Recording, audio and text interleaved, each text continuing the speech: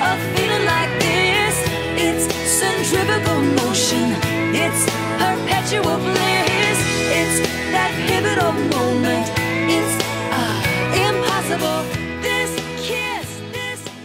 Welcome back to Rotten Rewind. We're a podcast that casts spells on movies that underperformed critically at the time of their release. If a movie cannot ascend the 60% bar that RottenTomatoes.com sets as its freshness guideline, we get to talk about it here on the podcast. I'm Courtney Paranto. Yeah, I'm Max Rue. I feel like I've been sick a few times while we've recorded. You have been. I don't know what's going on with me, but I took a COVID test and I forgot to check the results, but they're in the other room. I feel like it's weirder to be sick in LA too. Like we're like sick in hot weather feels a lot different. It sucks. It makes you feel like more strung out or something. You feel like Nicole Kidman at the end of Practical Magic. All my girls get together to help bring me back to life. I can't believe it. We've reached the very end of this miniseries with Gaslight. Yas. Slay. Yas, slay. The whole series has been a slay.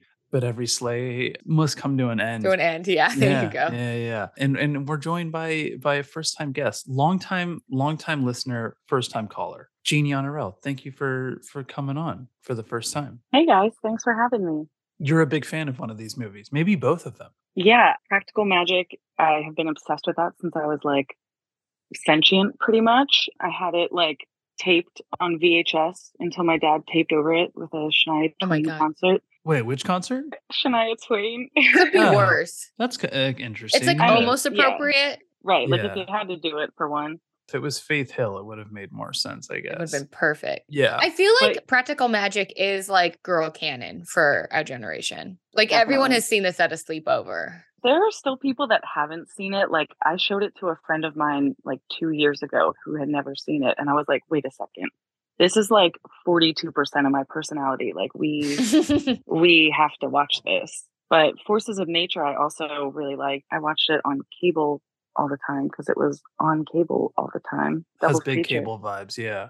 Was the marketing push behind it crazy too? Because I like vividly remember the commercials. Either that or I was really excited for it.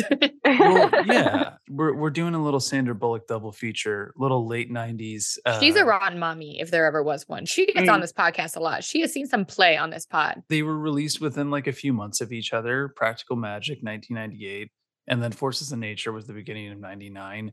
They both cost $75 million to make, which is crazy. Wow. No one is spending that kind of money on these movies today if they even get made. I think originally we were going to just do Practical Magic, but then after I rewatched Practical Magic for the first time in, I don't know, fucking 25 years, I was like, I feel like you have to pair this with Forces of Nature because they're both really unhinged and they both look incredible. Yeah, I got like an SOS text from Max like a couple days ago that was like, do you have time to watch Forces of Nature? I just had watched it for the first time last year because I remember like Nick texted me and he was like, have you ever seen Forces of Nature? And I was like, no, I don't think so. But I remember it. And he was like, it weirdly has like a trip hop soundtrack and it looks like a trip hop video. And I was like, that's really weird. Does. And so I watched it and I was like, yeah, this is literally like if Danny Boyle made like a rom-com or something. Like it reminded me of Life or something like Life Less Ordinary. Life Less Ordinary. Yeah, it reminded me a lot of that movie. Yeah, I think Forces of Nature is like a little more obscure, even though I think Forces of Nature... they both have iconic posters. I guess. The poster for Forces of Nature is really funny. She's like leaning over him and he's just kind of like wincing and pulling back. It's like a very classic like 90s rom-com poster. Forces of Nature though did surprisingly well. Obviously it wasn't like it made money, breaking records, but it was the #1 movie in America for 2 weeks in a row. I want to say I might have seen it in the theater. Practical Magic though didn't do very well. I think I knew that. Yeah, it was kind of a disappointment. That shocks me. They gave it like a Halloweenish release. Which is like maybe stupid because like even though it is like about witches, it is not spooky, nor is it supposed to be. No, it's not spooky. And it's not like The Craft. It doesn't even really dabble in horror. It's not even like witches. There's like maybe an exorcism, but like it's like weird and genreless because it's like not really a romance. And it's just sort of like a family drama, but the family happens to be witches. Like their family business is witch. Yeah. It's like if the Goodbye Earl music video was a motion picture, but also they were witches. Wait, which music video? Goodbye the Earl. Dixie Chicks. Oh, I don't think I know it. I'm sorry. It's sick. It's sick. Yeah, this movie has like a Dixie Chicks vibe to it. So Yeah, it does. yeah, it's giving Dixie Chicks for It's sure. giving Dixie Chicks. I didn't realize the Practical Magic was also it's based on a book. I did know that. It's that. giving big based on the book energy. Yeah, I guess it was like a hot commodity in the mid 90s. It came out in 95. Warner Brothers, I think, swooped in for the rights. And then like 3 different writers worked on it, which I think you can tell because I think it's maybe 5 different movies. I say that with love. There's a lot of movies within Practical Magic, I would say. Yeah, it's kind of like if you don't like me at your Thelma and Louise, and you don't deserve me at my terms of endearment. This movie does not. She doesn't know who she is yet, but that's like kind of part of its, I guess, pun intended, charm. The Owen sisters are 2 beautiful witches. Hang on to your husbands, girls. With one wicked problem. She has the worst taste in men. Any man they fall for falls victim to a deadly curse. Any man who wins the heart of an Owens woman is bound to end up 6 feet under. And as hard as they try, Oh my God! they can't keep their loves I feel like I'm never gonna see you again. alive. It was an accident. It was fate. It was a curse, wasn't it? Now, a detective Is he cute? In a very penal code sort of way, yeah. is looking for answers. Did you or your sister kill James Angelo? Oh, yeah. But the only kind of magic You just look familiar.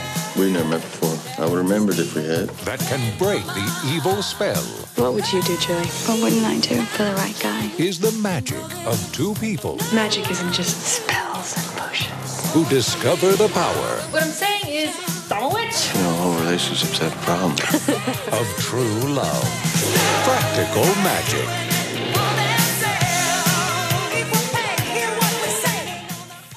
Directed by Griffin Dunn. Yeah.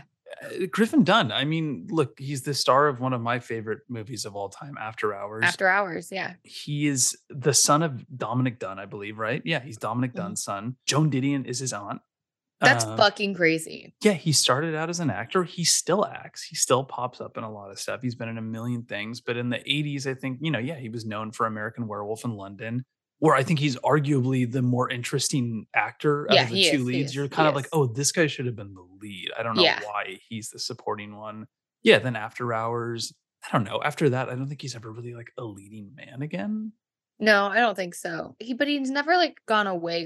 Like you're always like, oh, Griffin Dunn's in this. Yeah. Interesting. Yeah. This is his follow-up to a movie we covered last year on the podcast called Addicted to Love. Similarly, unhinged. Oh, fuck. I loved Addicted to Love. I probably like Addicted to Love more than this because it's like unhinged with italics and bold and all uppercase. But yeah. He did a Joan Didion biopic, I think for HBO a few years ago. That's apparently really good. I've never seen it. Called The Center Will Not Hold. Interesting career. He ended up as the director of this movie. 3 people wrote this movie.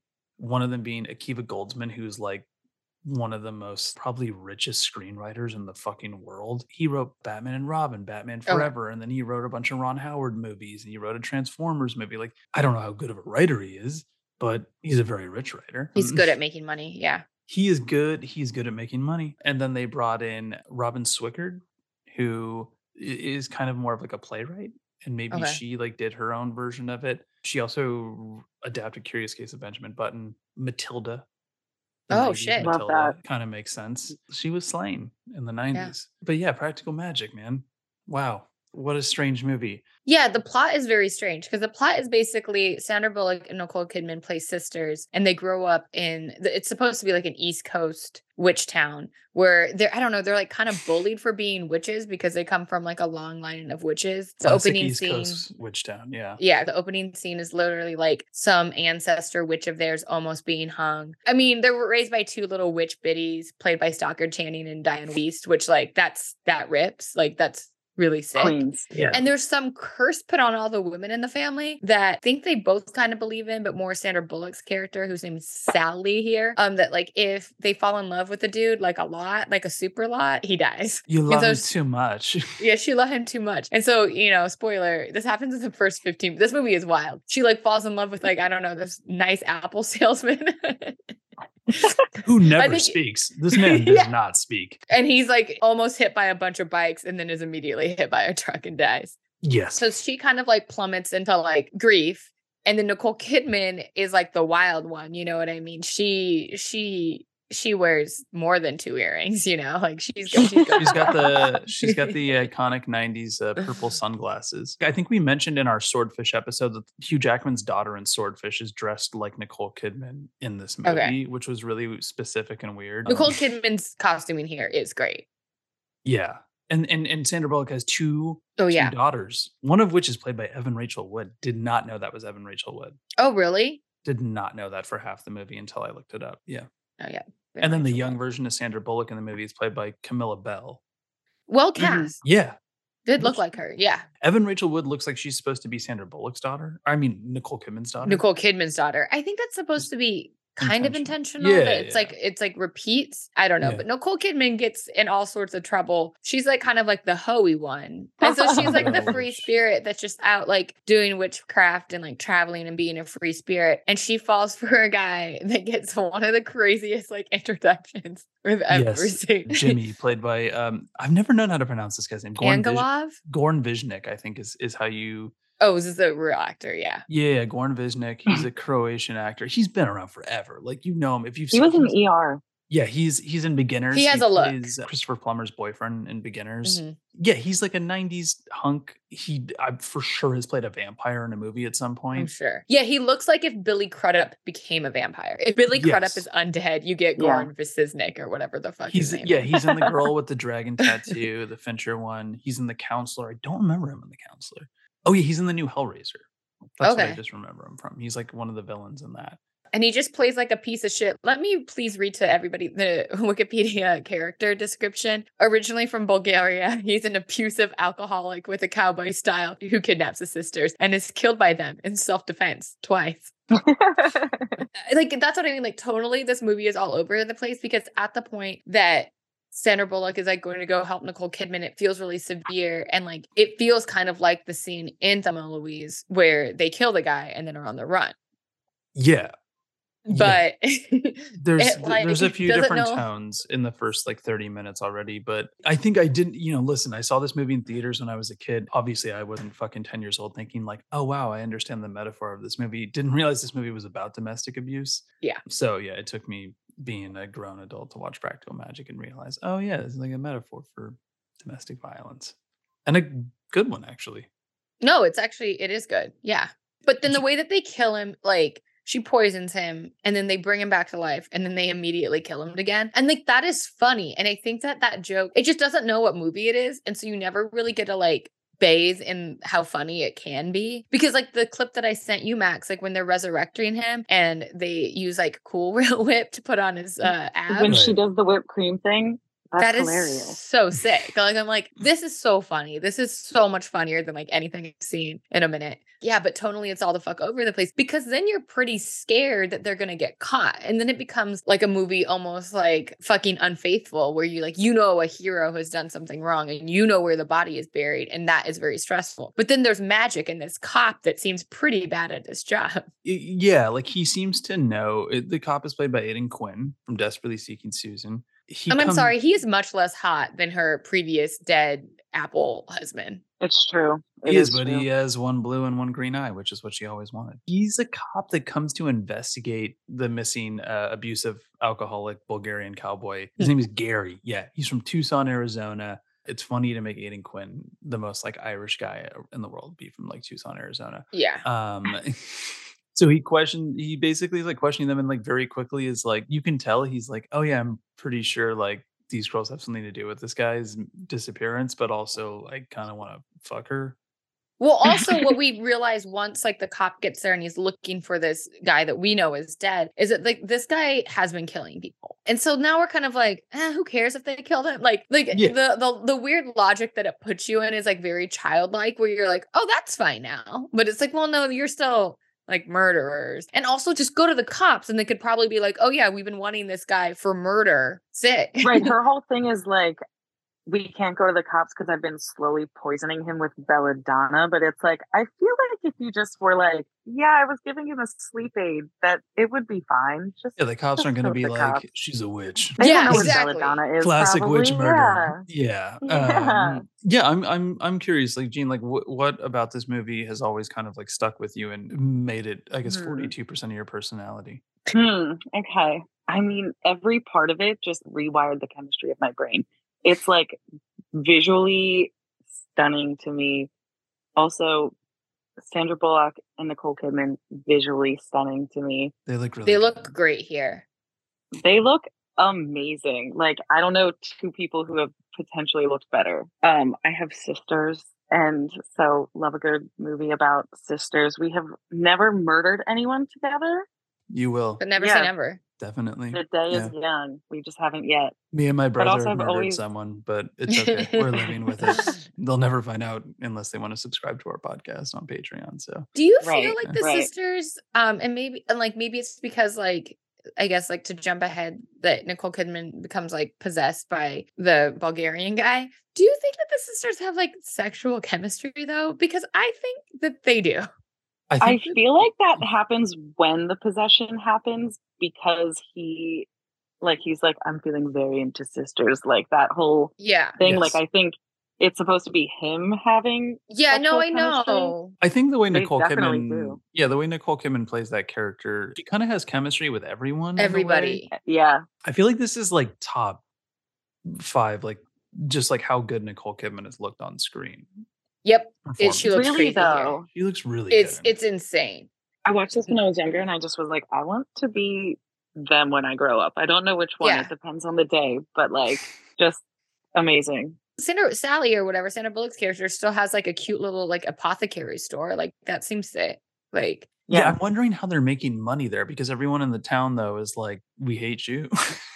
Everyone in the town Who's kind of shopping hates there? them, but like kind of And not. utilizes their services though. Like, even Yeah. in the early scene of like that lady that was like, why do you think I would come here? But she's coming to like get a love spell cast on the most regular guy you have I ever know. seen in your entire Right. life, by the way. And she Yeah. stabs a bird through the heart for him. I'm like, Yeah. you could go to a factory in your town and find literally any other guy, but whatever. But yeah, I think you're Yeah, right. That's so- how the family secretly earns money is that like people on the DL go to them. It's like, yeah. They kind of spitefully support them, but then it's kind of cool how like in the end though, like all the women like that you've kind of seen in the town, like the other parents that have been oh, that's a great scene. come together to help her. You got to help the ladies when they're being abused. It doesn't matter. You Also have to put your- totally put your all over the differences place aside. though. Yes, Because like that scene Right. in some ways is the most cathartic scene because yeah, like what you were saying, it is just a scene where there are like 12 women. And I also think it's important to say like 12 women besides like a few of them like over 40, like 12 like middle-aged women like in a room together that are like unsexualized. Like it really is just about like Right. helping and Yeah. and then immediately it's like Nicole Kidman and it gets really severe because Nicole Kidman basically looks like she's like strung out. Yeah. Also, one of those women is Margot Martindale. I know. Mm. Is that one of her first things?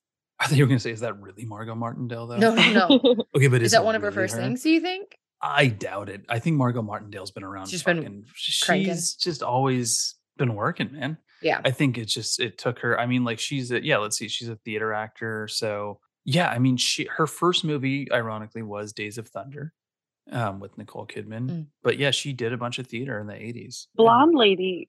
Is that Nancy from Sid and Nancy with Gary Oldman? Oh, I don't know. Oh Okay. yeah, Oh, it is okay. her. Yes, Good yes, one. she's Nancy from Sid and Good. Nancy. You're right. I didn't even place that. She has specific facial features to me. The 90s was a big decade for witch. Shit, yeah. The 90s were witchy. Yeah, but this is like out of all the witch cultural artifacts, this has to be one of the most wholesome. Yeah. It started in the beginning of the 90s with a movie that terrified me as a child. What? Nicholas Rogue's The Witches. Oh my God. You know Scared what? I the read that living book. shit out of me. Yeah, it's scary. I read that book to my nephew. I was like, whatever, it's Roald Dahl. It is scary. Yeah, I mean, I guess Yeah. that's what happens when Nicholas Rogue adapts a children's novel. You're like, oh my God. The novel itself is pretty scary. The Then you makeup- get No, I behind- know. Yeah. Especially because I think when I was a kid, I didn't fully grasp what it was because I think I remember seeing it in like just glimpses and just seeing Mhm. the kids turn into rats. And Yeah. then also because Angelica Houston kind of reminded me of my mom. So I was like, oh no. So it was really traumatic at the time. Do you remember how Anne Hathaway was like briefly like not canceled, but like in the New Witches, they said it was like ableist because of the way that like her hands were designed, but I think it was No, I remember. I think I missed this one. That, oh God, it was one that I was like, we were. I don't know. I'm not going to go on record for feeling away. Actually, I decided. Yeah. By the mid '90s, you get like The Crucible, a movie I never saw. I think Courtney, you said it's very bad. Yeah. Very bad. Guess what? The book sucks too. Yeah, Daniel Day-Lewis, Winona Ryder, Oscar bait. Yeah. Flop. One of Winona's worst performances, if you ask me. She sounds miscast. Yeah. Maybe. Okay. Yeah. Oh yeah, Hocus Pocus is probably the closest in proximity. Actually, maybe that's pretty wholesome. I don't really remember it. I know I saw it as a kid, but me either. I don't really remember it. You get Charmed. Yeah, I was gonna say, doesn't Charmed come after this? Charmed is the same year as this, actually. I think it must have debuted around the exact same time this movie came out. Charmed rips. Charmed was on for a long time. Charmed was on for a long time. And I was like an original Charmed girly. Like I watched that show, like the first episode of that show. So I'm pro Shannon Doherty. I understand that Rose McGowan has her place, but like once Shannon Doherty's character is gone, I'm kind of over the show. I believe her name was Prue. Yeah. So the whole thing is that she dies and then. Yeah, because I think that Shannon Doherty, you know, a lovely person, I'm sure. I think that her and Alyssa Milano did not get along. And I think that she went to producers and was like, it's her or me. And I think that they chose Alyssa Milano instead. That's the lore. Supporter also. Yeah. And then I found like they really brutally kill her off. Yeah, it was rough. It was rough. So, and then like the way that they just slide Rose McGowan in, like to no fault of her own, like she took a job. Right. But the way they do just like slid her in, I always like that left a bad taste in my mouth. So I was like, I'm good. Holly Marie Combs was like, I'm just happy to be here. Yeah, she's just chilling. She looks great still. I remember Sabrina the Teenage Witch, the Melissa Joan Hart series. That was like a WB show. It was like Nickelodeon WB or something like that. Yeah. The Craft, one of our early movies that we covered. I think Practical Magic and The Craft seem to have the biggest like cult following though. Yeah, those two movies are like sleepover movies, right? So like it's the movies that you watch when like you want to play light as a feather, stiff as a board, you know? So it like goes along with almost like the vibe check of a sleepover. The needle drops are deranged. I've had this kiss stuck in my head for a week and I hate it. I'm not going to lie at this point. Because it also comes in at the weirdest point and then like repeats and then goes to the core. I don't know when. Choices are weird. I guess Stevie Nicks like produced the soundtrack. That's fine. The soundtrack that makes sense. Fine. It should have just been a whole Stevie Nicks soundtrack, though. But like, did she produce when he hits play? It should have just been a whole Stevie Nicks and Joni Mitchell soundtrack. It also has that late '90s kind of like femme rock, like Faith Hill, Shania Twain kind of vibe. And then it randomly also will have like, it has a Nick Drake song. It has Marvin Gaye, and then it has an incredibly specific 90s band called Brand Van 3000. Now, I don't know if you guys remember Brand Van 3000. Obviously, no. Brand Van 3000 is a band that I had not thought about in a really long time. And then a restaurant I worked in, they would just play like kind of random pop music and shit. And this 90s song from Brand Van 3000 was on the playlist. And I was like, oh my God, I haven't heard this song since I was a kid. I just remember it being like a child listening to like Kiss FM or like whatever the fuck it was. And then I went to go see After Sun, and Brand Van 3000, that song is in the movie. Oh, really? And I was like, oh my God. Yeah, it's used very specifically in the movie. It's like kind of diegetic, but you will know the song when you hear it.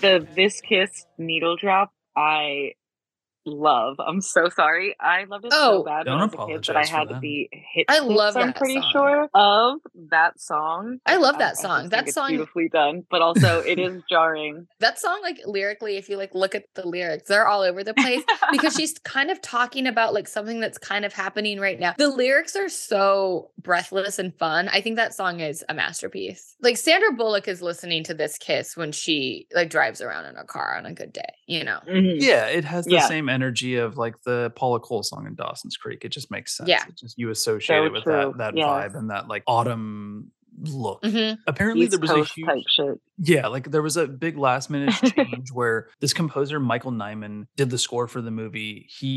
I think was known for doing apparently he's like a really brilliant composer. He did the score for the piano, worked with like Jane Campion and Peter Greenway a lot. He did the score for it, and last minute the studio was like, this is too dark. So I think that makes sense because yeah, like literally I think weeks before the movie came out, they brought in Alan Silvestri, who's just like he's done a million scores.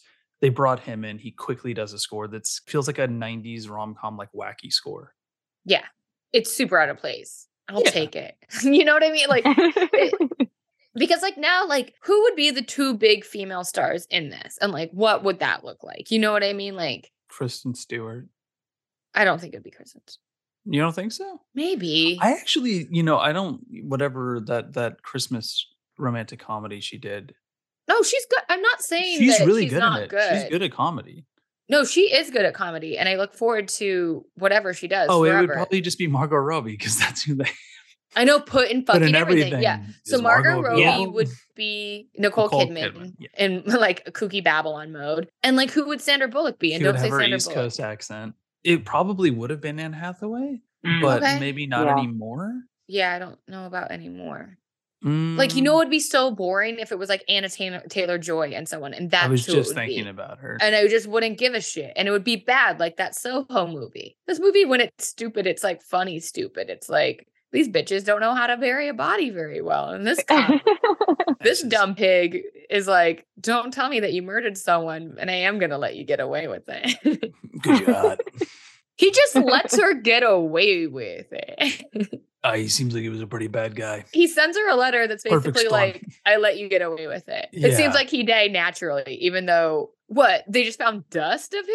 I don't know. Because it made it seem like they like produced some sort of like forensic report. But remember, these bitches killed him once with poison, brought him back to life, then bonked him on the head so hard he died again, and then brought him kind of back to life on accident. And then he turned to dust. So I don't know how I just don't, I'm like, what? Yeah. He exploded? I could kind of see Florence Pugh being one of the women in her. Okay, actually, that would be good. Yeah, I think she could play either one of them, actually. Yeah, she could. I can think of a lot of actresses for the Nicole Kidman part. I can't really think of there's not really like a Sandra Bullock type I can. Alison Brie would want it, but not quite. I was going to say Alison Brie would want it, but she's like a little too type A. She's like a little too cloying. Riley Keough. Oh. Yeah. Riley Keough would be fun. She has that like woo-woo energy. Yeah, we don't really have like a Sandra Bullock right now. No, because Sandra Bullock is so hot, but she's always cast like this. Like this movie, she's cast as like, she's normal looking. And it's like, no, she's not. But she actually, for being just like a solid 14 hottie smoke show, she can play normal really well. She plays normal and speed really well. She's like one of the, and I just don't think that many other people can do that. Yeah, everyone else, like it feels like they're gloating even if they're trying to play normal. They would just get Ana de Armas. I can't land a man in this town. So apparently Ghosted, I wanted to bring this up. Oh, I've heard it's one of the worst movies ever made. I know, I kind of want to do it. Like, I've heard some clips from it that I'm really close to being like, but can we watch Ghosted? It seems like an emergency. It seems like we need to break the glass, like the Rotten Rewind glass with an axe in it and see Ghosted. It seems I think like an emergency. I was told to watch it. Were they in the same room at any point while filming it? Yeah, I don't know. Definitely not when taking pictures of the poster. That poster makes the Forces of Nature poster looks like it should be fucking hanging in the goddamn Met. I mean, yeah, some of the I've heard about some of the needle drops in it. Like, I guess during a car chase they play Uptown Funk and My Sharona. Just like what? A personal gripe of mine is when you're making a movie that costs that much, get a wig that she looks bad, decent. Like the wig is just, it's Party City, and I know that there's like more important things going on in the world, and even in movies, we need to talk about the wig and Ghosted. No, fuck that. You can get pretty decent wigs off of Amazon for like $120. Like I can't imagine their budget. Why does she need a wig then? Like, why can't they do her hair? I don't. I don't Right. understand that. Yeah. I'm like, I don't understand why I don't think she she has has to to have wig a. to film Ghosted. Yeah, she doesn't have to have a special haircut for Ghosted. I think she can. Right. You know, yeah. like, oh, we have to do this. Rotten Tomatoes tomato meter 29%. Audience scores 61%. Also, Chris Evans is cast as a It's like a normie guy. he's a farmer and he can't find love. All these girls keep rejecting him. And it's like, and Like, apparently who is there's casting one these scene, movies? There's one scene where he's like having to like run, you know, and he like can't run up the stairs because he's so out of shape. And it's like, no, you're not. No. There's something about Yeah. the 80s, like the Netflix and Apple TV, like big budget action Like comedies Red that looks like something. really, they look especially like Red Notice. sinister. Yeah, movies that don't exist. Is there anything else we want to add with Practical Magic right now? I have one note that I did not bring up at the beginning of the movie. Their two sisters take a blood oath where they cut each other, and they're like, "Now we're family," and I'm like, "But you are family. Like, you don't need to take the blood oath when you're Now we're fucking really sisters. family. You fucking idiots!" Like, I was thinking the same thing when I rewatched it, like before was we like, did you guys are this. doing I this was like, wrong. don't you guys like share DNA already? Like a lot Yeah. of it? Like your So- sisters? Yeah, I was like, they're just stupid little girls. But I was like, no, I call bullshit on this. Unnecessary. That's it. Love at the end when they all jump off the roof. And the That's fun. town is just applauding. Yeah. Yes. The town's like, we love you now. Yes. That part before he goes back to Arizona when he's like, I wish for you too. That gets me every time, y'all. Oh, really? It really does. I'm so embarrassed to say it, but like it does. Wait, which cute. line? I think it's so cute. She's like, you don't actually love me. I just cast a spell when I was 9 or whatever. So it's not real. And I also will always think that you Like she manipulated him into it, is her feeling. And yeah. And then he is like, okay, yeah, well, we'll just do what we do and see where we end up. But I wished for you too. And then she cries. And then I cry. And then we all cry. Oh. and then he It's sends so her a letter beautiful. that's like, I got you off murder, baby. Yeah. Gonna have to be with me now. I mean, like, I tampered with evidence. I mean, my job is on the line. Your life is on the line. Yeah. Yeah. Also, the scene of Nicole Kidman singing to Joni Mitchell in the car was my first, like the first time I ever heard Joni Mitchell when I was a kid. Oh. Life changing.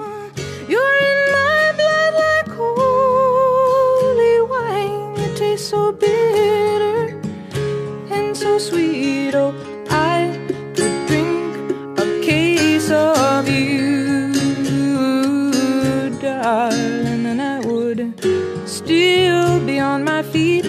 Oh, I would still be on my feet. 23%. That is so No low. way. 73% audience score. Rita Kempley of the Washington Post said director Griffin Dunn lacks a clear vision, torn between blithe spirits and brimstone, between madcap and macabre. But then what does it matter when there's so little magic on screen anyhow? This is unless you count making audiences disappear. Keith Phipps of the AV Club said it's flat whimsy, VH1-ready musical montage sequences, and less than magic realism will probably not be enough to hold the attention of all but the most undiscriminating fans of witches and Stockard Channing. Not Diane Wiest? Not Diane Wiest. First, Roger Ebert didn't give the movie a good review. He said the movie doesn't seem sure what tone to adopt, veering uncertainly from horror to laughs to romance. Sure. Just 2 fun reviews that you only get on Rotten Tomatoes. The first is Joe Blow. Joe Blow. I don't know if you remember the website joeblow.com. That's one of the first film websites I ever went on. It was like a film blog. Joe Blow said, I've been waiting for a good witch movie for a while now, but hold on to your brooms and incantations because this puppy is far from being it. I love this one, though. This man, Jeffrey M. Anderson at Combustible Celluloid, said, not a great movie and not even a particularly good one, but it was my 30th birthday movie and I saw it with my wife in Manhattan, so it will always be kind of special. Oh. Thank you. I love that review gets put on Rotten Tomatoes. This Cute. I hope they're doing good. But a positive review that was written recently in a retrospective piece, Zofia Bujalska at the Film Nerdette said, as the title indicates, Practical Magic is packed with titular magic, but not only, it contains an empowering narrative, highlights the importance of sisterhood, and discusses how difficult it is to walk away from domestic abuse. Yeah. Okay. MVP? I don't know. It's hard because it's kind of a two-hander. I think Sandy for me. Sandy? Okay. I'm going to say Stockard Channing. Yeah. Stockard Channing. It's like a role that's made for her. Yeah. She is great. I forgot how great Stockard Channing was. She's very good in it. I'm gonna go Kidman, man. I think Kidman's I thought so, yeah. fucking dope. I think that's a tricky part to play, and I think she just brings Yeah. a lot to it. I think she's really fun. Yeah, it's just like Sandra has to be like the more tethered one, and so that's why I picked. Yeah, so I'm like, This was the only movie that Sandra Bullock and Nicole Kidman did together, right? That's what I was trying to remember too. I think so. Because I feel like I think done more shit together. I feel like they still should. Like they're still like super active. If we're sort of like green lighting some rom-com adjacent things now, like I don't see why they can't be in something. What just got announced? Like somebody and somebody are going to be in something together. Somebody and That's two right. big actresses. Somebody and somebody. They're doing it finally. It's like Julia Roberts and somebody. I don't remember. I don't know. I just watched Sleeping with the Enemy for the first time. Oh, that's another domestic abuse movie. Yeah, that guy is evil. Yeah. Yeah. Yeah, I don't think they've worked together again. Man, I forgot about all these 90s, like kind of random Sandra Bullock movies, like Two If by Sea with Dennis Leary. Oh, I forgot about Hope Floats. Hope Floats. Wait, 28 Days. 28 Days Love is that movie. 2 weeks notice, I have that on remember. VHS. Oh, 2 weeks notice rips. All right, final rating? I mean, it just is a cult classic. Yeah. Yeah. Do you want to go bigger, Gene? You can go bigger. We won't. There's no judgment here.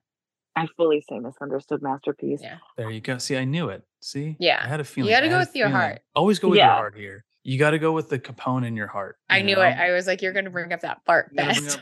All of the reviews made me feel like protective. That's why I don't make movies, because I was like, yeah, I guess it really doesn't know what it wants to be tonally, but like all 3 movies that were going on, I had a good time. So yeah, we like you.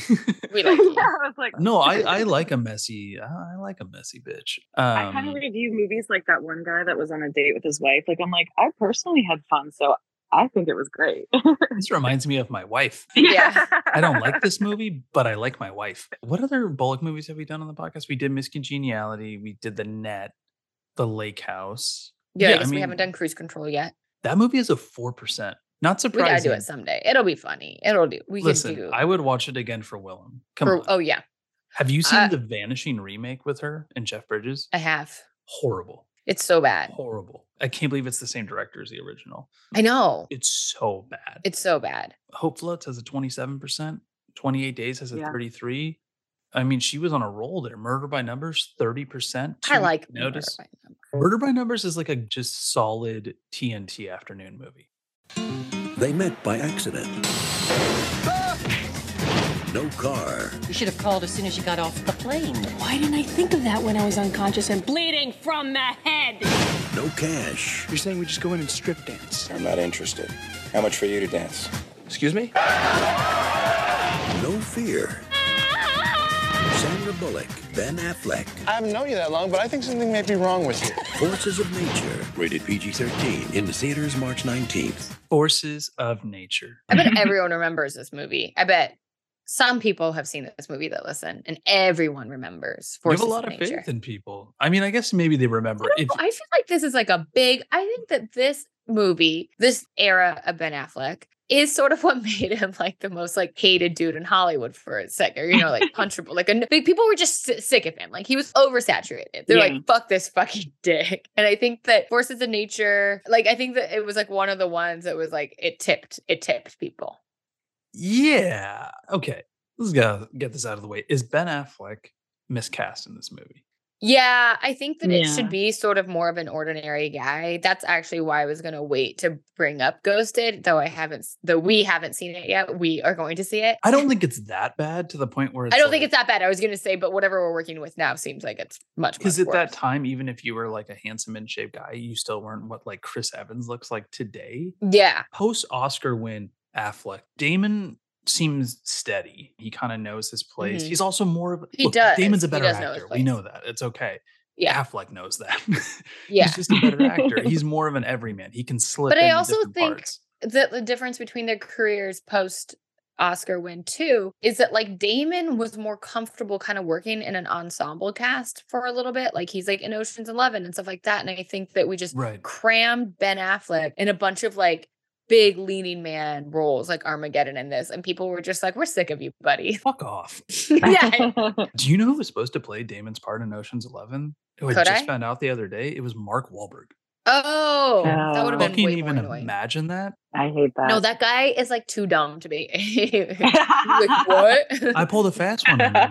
That would have been so weird. But yeah, after the Oscar win, he does. He obviously he's Armageddon's his first big Hollywood movie. That's when he gets his veneers. I'm wondering if this movie was shot before that because it doesn't look like he has the veneers in this. No, it doesn't. He still kind of looks. Got the baby When's teeth. Reindeer Games? Reindeer Games is 2000.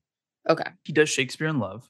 So he wins an Oscar, and then the next year, a movie he's in Wins an Best Oscar. Picture. 200 Cigarettes, we talked about. He has a small part in. I know.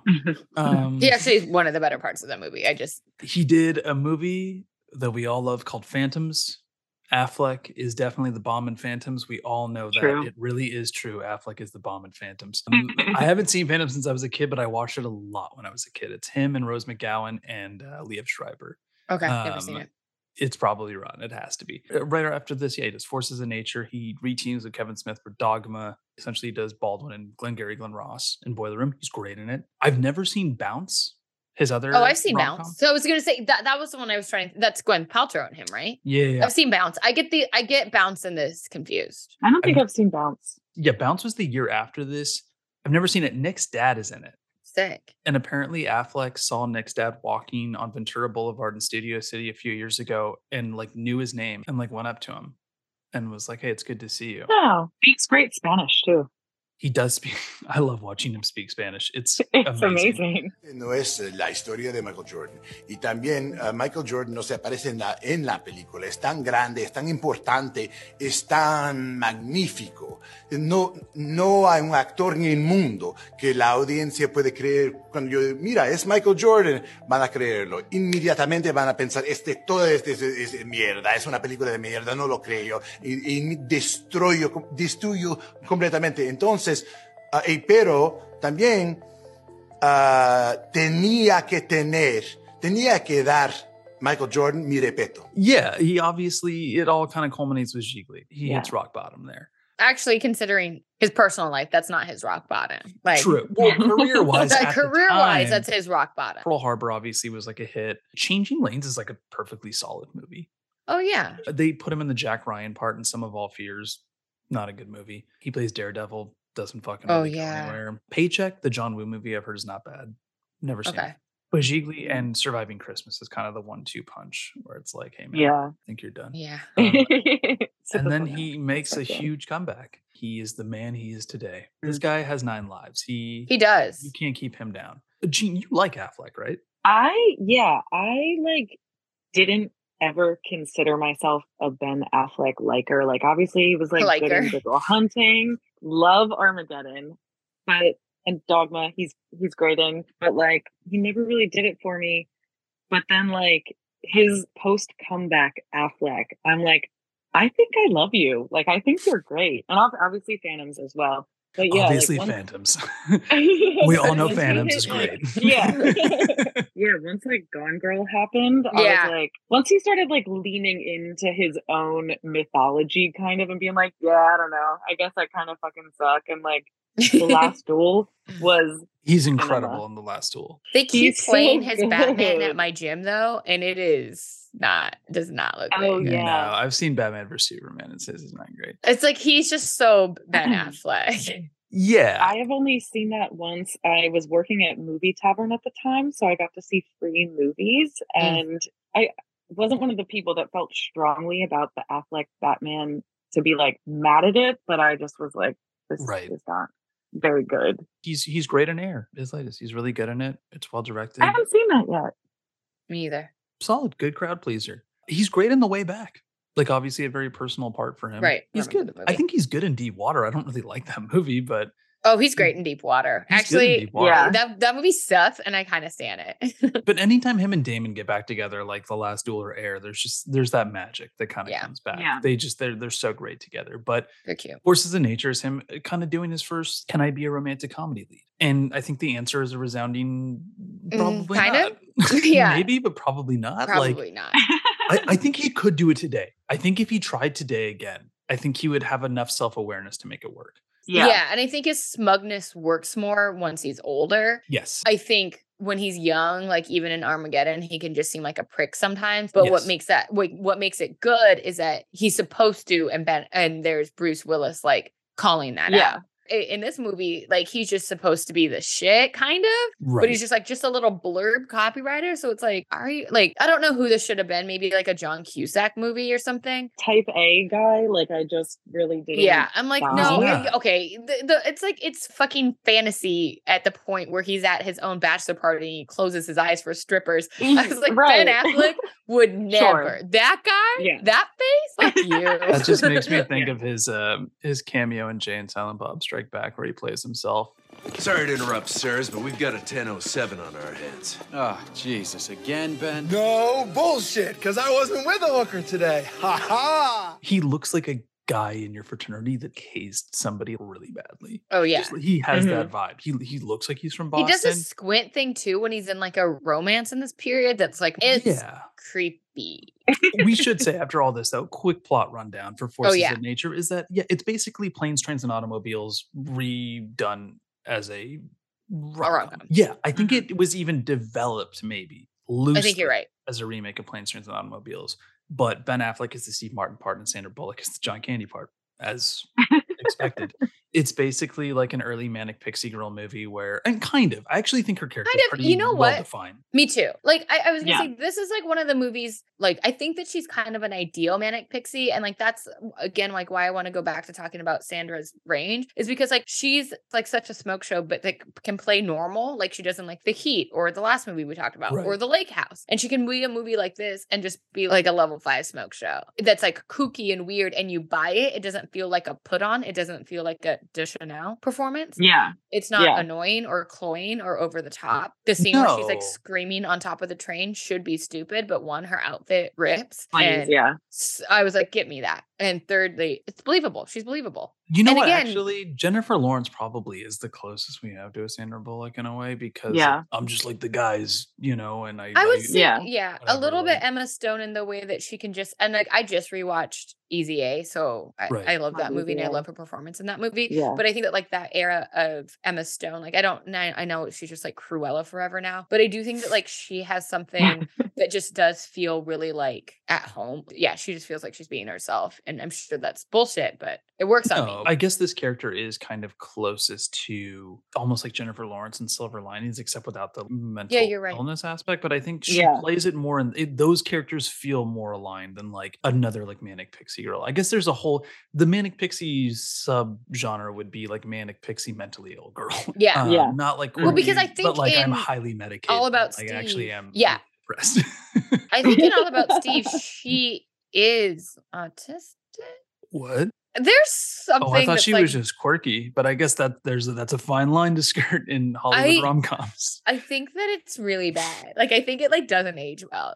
I think that Gigli is its closest cousin, so we should do that. Also, Sandra, love you. I've called you hot several times, but like, don't be a blonde. It's not good. But yeah, this movie is basically about Ben Affleck. He's getting married. He is flying to Savannah for a very Savannah wedding, probably on a slave plantation. I was going to say probably on a plantation. Definitely on a plantation where he's going to marry Maura Tierney, an actress who was in a lot of 90s movies like this. I knew her as the wife in Liar Liar. That's how I knew her. Oh, yeah. Mm-hmm. She's on that show, The Affair, right? Okay. Yeah, I think you're right. I think she is, yeah. Good actress. Yeah. Good actress. Yeah. Like never and like really to this movie's credit, her character isn't like some stupid annoying bitch. You know what I mean? No. Like she's genuinely just like, where's my husband? Or where's my fiance? They genuinely have like chemistry. They love each other. This movie could have, I think, fallen into like the Manic Pixie Dream Girl thing, hating my bitch fiance type thing. Yes. I feel like my bitch fiance. That's your rom-com. My bitch fiance. Giving it some credit, I think, where it's due. Like just certain parts where it could just Sandra Bullock's character could be like just facilitating Ben Affleck's character, like growth to find his way. Like she has her own stuff going on, and I think it avoids making her just move his plot along. And like you were saying, like Maura Tierney's character is a fully fledged, nice, likable person the whole time. Like, and I like that. I think the movie's a little dated where it has to make Sandra Bullock's character have like the subplot line where she has like a kid that she doesn't talk about and stuff. Like, I think it needs to sort of like punish her a little bit, or like a little rub her nose in it. And I wish they didn't need to do that, because it doesn't really do that to anybody else. Like, it just is like, well, it's kind of trying to have it both ways, but for the most part, I feel like it's. I mean, I get that. I guess I didn't really see it as I'm like rubbing her nose in it necessarily. It felt like it was more just a screenwriting device of like, what is this character's secret? Yeah. And then coming out with the secret where it's like, okay, she has a son, and she has a son with a guy who maybe is like a little more like stable than her right now, and that's the situation she's trying to get back to him. It feels like it's from a different movie for sure. Like that's its own plot of, fuck up young mom who has to like get her shit together. I don't know. That didn't bother me really. It bothered me when like the shitty husband was like, the kid chose a dad, not her. Yeah, but I think that the movie knows, to me, that the movie guy's knows that guy sucks, because even Affleck's character is like, fuck that guy. Okay? Like, yeah, it's fine. Like, he's not like taking the guy's side. But yeah, I mean, it's basically just like a road movie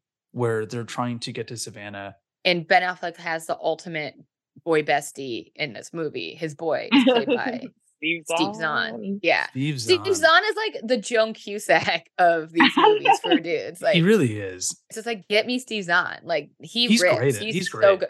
He's so fun here. Like, honestly, you know who could have played Ben Affleck's part? Steve Zahn. Maybe, yeah. I mean, he definitely is more. Steve Zahn's cute. He's a short king. I think there was a problem with Hollywood sometimes has these issues with like, especially like male leading men, where they try so hard to fit them into certain parts that they just don't work for. There's not every like male actor like that can be a movie star, but also be like well suited for every single genre. And like, I think they learned that with Franco, where they were like, what do we do with you? Yeah. But then it was like, okay, and him and Affleck have the same thing where if they feel like they're above the material, they're very open about it. They can't really. It's funnier when Affleck does it for some reason. It is. Well, because with Franco, he just goes into sleepy mode, and then Affleck goes into like smug mode where he's just like, this is dumb. Like, he's kind of winking. I don't actually think he thinks he's above it in this movie. I think he's genuinely trying. I think he's just I think he's trying here. He has a couple moments that he lands, but it's just his physicality doesn't match the character necessarily. But yeah, I do want to talk about this director, Bronwyn Hughes. She did a few movies and then is mostly just done a lot of TV now. She's a Canadian director who did Harriet the Spy, Michelle Trachtenberg. Love that movie. Another movie that's like also kind of weird for a kid's movie. Mm-hmm. She did a 2000s bank robbery movie that I randomly have seen called Stander with Thomas Jane. She's done a couple other like random movies, but mostly is doing TV. She directed for Better Call Saul, 13 Reasons Why.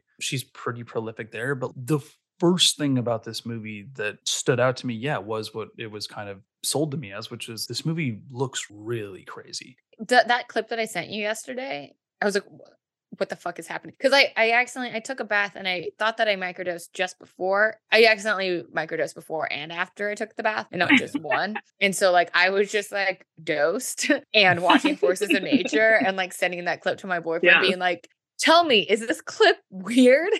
It's weird. Or does this look normal? It's the clip where they're running in the rain. And it looks like an Aaliyah music video. Yeah. Yes. Yeah. It's a wild looking movie. Yeah. It's funny how many people I saw online, like on Letterboxd, that were like, this is one of the ugliest movies I've ever seen. And I'm like, how could you possibly take that away from? Like, maybe it's experimental, it's adventurous in its style. It's shot by Elliot Davis, who shot Out of Sight, which I was like, that makes sense. Okay, for sure. This great DP. This has to be one of the most experimental looking romantic comedies I think ever made. Yeah.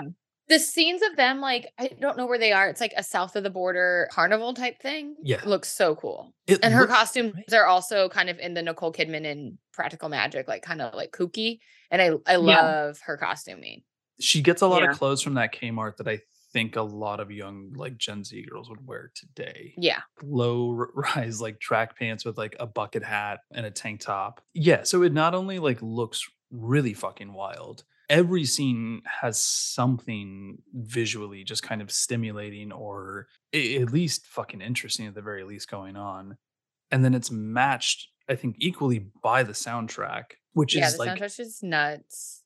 Yeah, I mean, like, look, I am a sucker for any like a trip hop soundtrack. Not that there's like a ton of those, but I like that shit. But yeah, it has like the movie opens with a Propeller Head song. it has Faithless. I don't know if you remember Faithless. I don't know any of this shit. In my head, I was like, Max is probably into this shit. Max is probably into this weird shit. Do you remember Tricky? Oh, yeah, I remember Tricky. Yeah, Tricky. Yeah. Come on, Tricky. Yeah, I know Tricky and Phantoms. Everything about it feels like it's going against the idea of what this would otherwise be. Because I think even narratively, it undermines a lot of like conventional aspects of the genre. Oh yeah. Again, like the white, like, so we keep flashing back to his fiance's character, who you're right would be described as like my bitch fiance. And like she's perfectly nice, and she's also having doubts and like a little bit of a dalliance with the guy who kind of looks like Will Forte but doesn't know it yet. We need to come back to that guy. And you like have a lot of like you feel empathy for both of them. It doesn't need to like spend too much time with her, but you're like, okay, she's not like a bad person. And it's also a testament to Maura Tierney as an actress too. To give the ending away, I did expect him to. I thought that they were going to mutually decide that they should be with other people, and that's not what happened. They decide that they want to be together, and Sandra Bullock goes and plays with a 6-year-old. When I was a kid, I hated that ending, and I forgot what the ending was, and I thought it was going to end like that. But as an adult, I was like, you know what? It seems like he should probably just be with Maura Tierney, maybe. I don't know. Yeah, because they're not. I'm sorry, they're not good together. Like she's chaotic. Yeah, and it's not even in a like, oh, we balance each other out way. It's just like, no, this would be like a fun weekend fling, and you're stuck together, so you're developing these feelings because you're questioning, like, well, I am going to be with this one person. Yeah, it's a very normal feeling. She has Maura Tierney has a similar thing with this guy, Steve, who's like a good old boy. So that actor David Strickland, who plays Steve. When I Googled this movie, that guy killed himself 3 days after this movie came out. Oh, what? What? So he was one of the main characters on that show, Suddenly Susan. Suddenly Susan with Suddenly Brooke Shields. Susan. He was one of the main actors on that. For Apparently, real? he was struggling a lot with alcoholism at the time, and he was like doing court that week to talk to a judge about his ongoing like crack addiction that he was treating himself for. Poor guy. He went to Vegas, picked up a sex worker, and brought her back to his hotel room. And she said he was just really sad the whole time she left. And then I guess later he killed himself. Oh my God. He, like hung himself in a hotel room. It's really dark. Horrible. Yeah, not something I was expecting to stumble to run upon. into. Yeah, Jesus, really sad. But oh my God, he was partying with Andy Dick the whole time. Oh my God, that's God. right. Yeah. Well, he was great in the movie, and I loved his rendition of Against All Odds. That scene is so crazy. Like I was like, it lasts forever. It's amazing. It's one of my favorite things that I saw all week. This man acapelling a Harry Nilsson song to this woman. There's this moment where he starts again and her eyebrows like raise. Yeah. It's just like a beautiful comic beat that I'm just like, I love this. I'm having so much fun. But also like the whole movie is basically every single like man or couple that Ben Affleck runs into. Oh, yeah. Every guy is basically like, you know, like, I fucking hate my wife. She's a dumb fucking bitch. I never fuck her and she's fat now. She doesn't suck my cock. Dude, the guy that they sit with on the plane that's just is basically like, I want to fuck you the whole time. The guy who's sexually like assaulting Sandra I'm just Bullock. Like, oh my God. Yeah, when he first sees Sandra Bullock coming on the plane, he's like, oh my God, look at that ass. Yeah. And then she sits in their aisle and then fucking, it's really dark. But yeah, like every guy he encounters is like, yeah, I was married once and then I freed myself from that fucking bitch. He's like, oh my God. He even meets an old couple who he thinks are happily married. And then they're like, no, we're having an affair. Yeah. Because that's the only way to find happiness. Even his grandpa, who, fun fact, because I checked this, because I was like, is that? And it was. The guy that plays his grandfather is fake old Xander from the episode of Hell's Bells of Buffy the Vampire Slayer. Really? Yeah. Wow. I can't believe you found that. I was like, that looks like him. I don't want to be wrong, but wow, you were him. super right. His grandfather, though, was like, have you ever felt her arms? I was like, okay, that's like, look at you, old man. Yes. That bachelor party that's the first thing you see in the movie, which kind of is like an indication of just like how visually weird this movie is going to be. Yeah. And also like the fact that the stripper at the bachelor party has like, she's covered in balloons for him to pop. Yeah. You're supposed to pop a stripper's balloon. What? It's insane. See, I felt so high. Yeah, I mean, if I took mushrooms and saw this movie, I would be very confused. I just kept being like, is this normal? It's probably what the studio said when they saw it. They were like, what is this? What did you do? This is like an early DreamWorks movie, too. This is like when Spielberg first started DreamWorks, like right after Saving Private Ryan and shit. Yeah, I don't know. This movie's so strange. I know it was kind of like a last minute addition to the episode, so I'm glad we got to briefly Oh, touch on yeah. it and recommend it to, I think, our listeners. It is streaming. You should give Forces of Nature a shot. It is a I had wild, a blast. wild Yeah. movie. Great cinematography, great costumes, weird chemistry, weird casting, but it's fun, man. It's amazing because the things that you find so exotic and interesting right now are going to be the same things that you're going to hate me for in the end. Why am I hating you in this scenario? Okay, trust me. A lot of stuff's happened really fast. You're just not registering it. It's registering, okay? I'm a gay dancer and I'm proud. I'm a gay strip dancer and I love it. Register. Cha-ching, change. Password is denial, okay? You've known me 2 days. 2 days. Now we're on our way down to go break up your marriage. That has nothing to do with you. I don't believe you. I don't either. This movie has a 45%. Honestly, surprisingly high. I was going to say, Compared to Practical considering Magic. Practical Magic, yeah. It's doubles Practical Magic almost. Yeah, that's crazy. That's just rude. And then it has a 34% audience score. Gina Fattore of the Chicago Reader gave it an F and said this is a monstrously offensive movie. Rick Hogan of the Chicago Tribune said, if you are misguided or otherwise unfortunate enough to see Forces of Nature, you will find yourself the next day with but one image, one memory in your head, Sandra Bullock's teeth. I don't know what that means. I don't get it. What? Not even Affleck's teeth. Sandra Bullock's teeth. I don't get it. I don't get it either. Nathan Rabin of the AV Club said, only succeeds sporadically, even if it's never quite the unwatchable monstrosity it so clearly could have been. And finally, Roger Ebert gave it a 1-star review. He said, leads us down the garden path of romance only to abandon us by the compost heap of uplifting endings. And it's not even clever enough to give us the right happy ending. It gives us the wrong happy ending. I disagree. I disagree. I think the ending's actually really great. Yeah. It's a really good ending. There was a lot of thought put into how to shoot that ending with the storm all around them. I don't know. I think it's a good ending. Sorry, Raj. MVP? Sandra. Sandy? Sandy, yeah. Sandy or the guy that plays Steve. Yeah. R.I.P. That was a beautiful, rest in peace. I'm going Bronwyn Hughes. I don't know. This is a fucking crazy looking movie. Yeah, it is a great movie. Like I don't know what another director does with this and if it even would be memorable. But the movie I think remains memorable because of whatever the fuck she was bringing to the table. At one part, fully felt like an Aaliyah music video, and I love Aaliyah's music videos. So yeah, even just her way of like shooting just coverage and close-ups was fucking crazy. Yeah. Yeah. Final rating? It's just pretty good. Like, watch it when it's streaming for free I made gnocchis. I made nudies, but it's super pleasant. I think a lot of people would accuse it of being a train wreck, but I actually think it's very in control of a very like odd tone. Yeah, I do too. Because it doesn't ever purposeful. veer into Gigli, but it's never like too sweet either. No, I don't think it's a train wreck. There's not a subplot with a mentally challenged man who they're bringing along for the ride. All right. A very tonally schizophrenic Sandy Bullock double feature. Yeah, well, we rounded out our mini series with a little ode to Sandra. Little Sandy. The woman that the ultimate girl boss of the 90s. I can't get enough of. Too.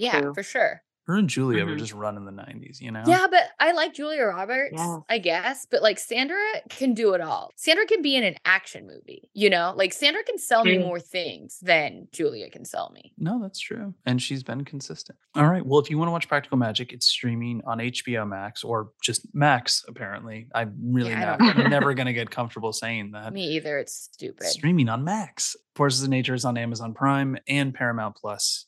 Jean, thank you so much. We're so excited to finally have you on. Thank you so much for having me. It was very fun. Yeah, please come back. Where can people find you online if you would like them to? I'm on Instagram at __ Venus and Furs. Perfect. Follow Jean. Thank you very much to our subscribers and a very special shout out to our top subscribers. We couldn't do this without any of you, but thank you to Royce Burke, Victoria Kruger, Andrea Ferris, ASR, Ben Beakey, Devin Hansen, Jean, it's you. Woo! Jean Yannarel. Hello. Britton Chance, Constance Carino, Graham Redmond, Jeff Rapoche, Neil Fuller, Matthew Hayes, Brittany Barker, Brody Anderson, Iro, Sanyo, Eric Hockman, J.D. Yankowski, Carrie Owens, Madeline Dugan, Mary Caitlin Koski, Nick Laskin, and Ryan Oliver. Thank you so much. You guys are great. We'll be posting soon about our brand new miniseries kicking off next month. I think we might need to watch Ghosted. Courtney thinks we need to watch Ghosted. Maybe we'll do a special live watch episode of Ghosted. We can all just, like, watch Ghosted together. I just feel like it's like a once in a life. Like Ghosted seems so specifically bad. It does in a way that it feels like this is why we're here, and we need to like. This is why we were put on this earth. Like, Christ. Yeah, I feel like we should watch Ghosted. Yeah, maybe. I just don't want to get to my deathbed and be like, why didn't I ever watch Ghosted with Max? Why have I not seen Ghosted? Yeah, I'm on Courtney's side. I agree. Thank you. All right, we'll do a live watch of Ghosted then. But no, I don't have Apple TV. Sorry. Go buy one Apple product. They'll give it to you. No, I know that, but I haven't bought anything in a while. They gave it to me for years. Or some shit. Anyway, thank you for listening, and we will see you not next week, but the week after. Yeah, for a brand see you in new a couple miniseries. weeks. Watch Ghosted. Bye. Right. Everyone watch Ghosted. I said hallelujah to the 16.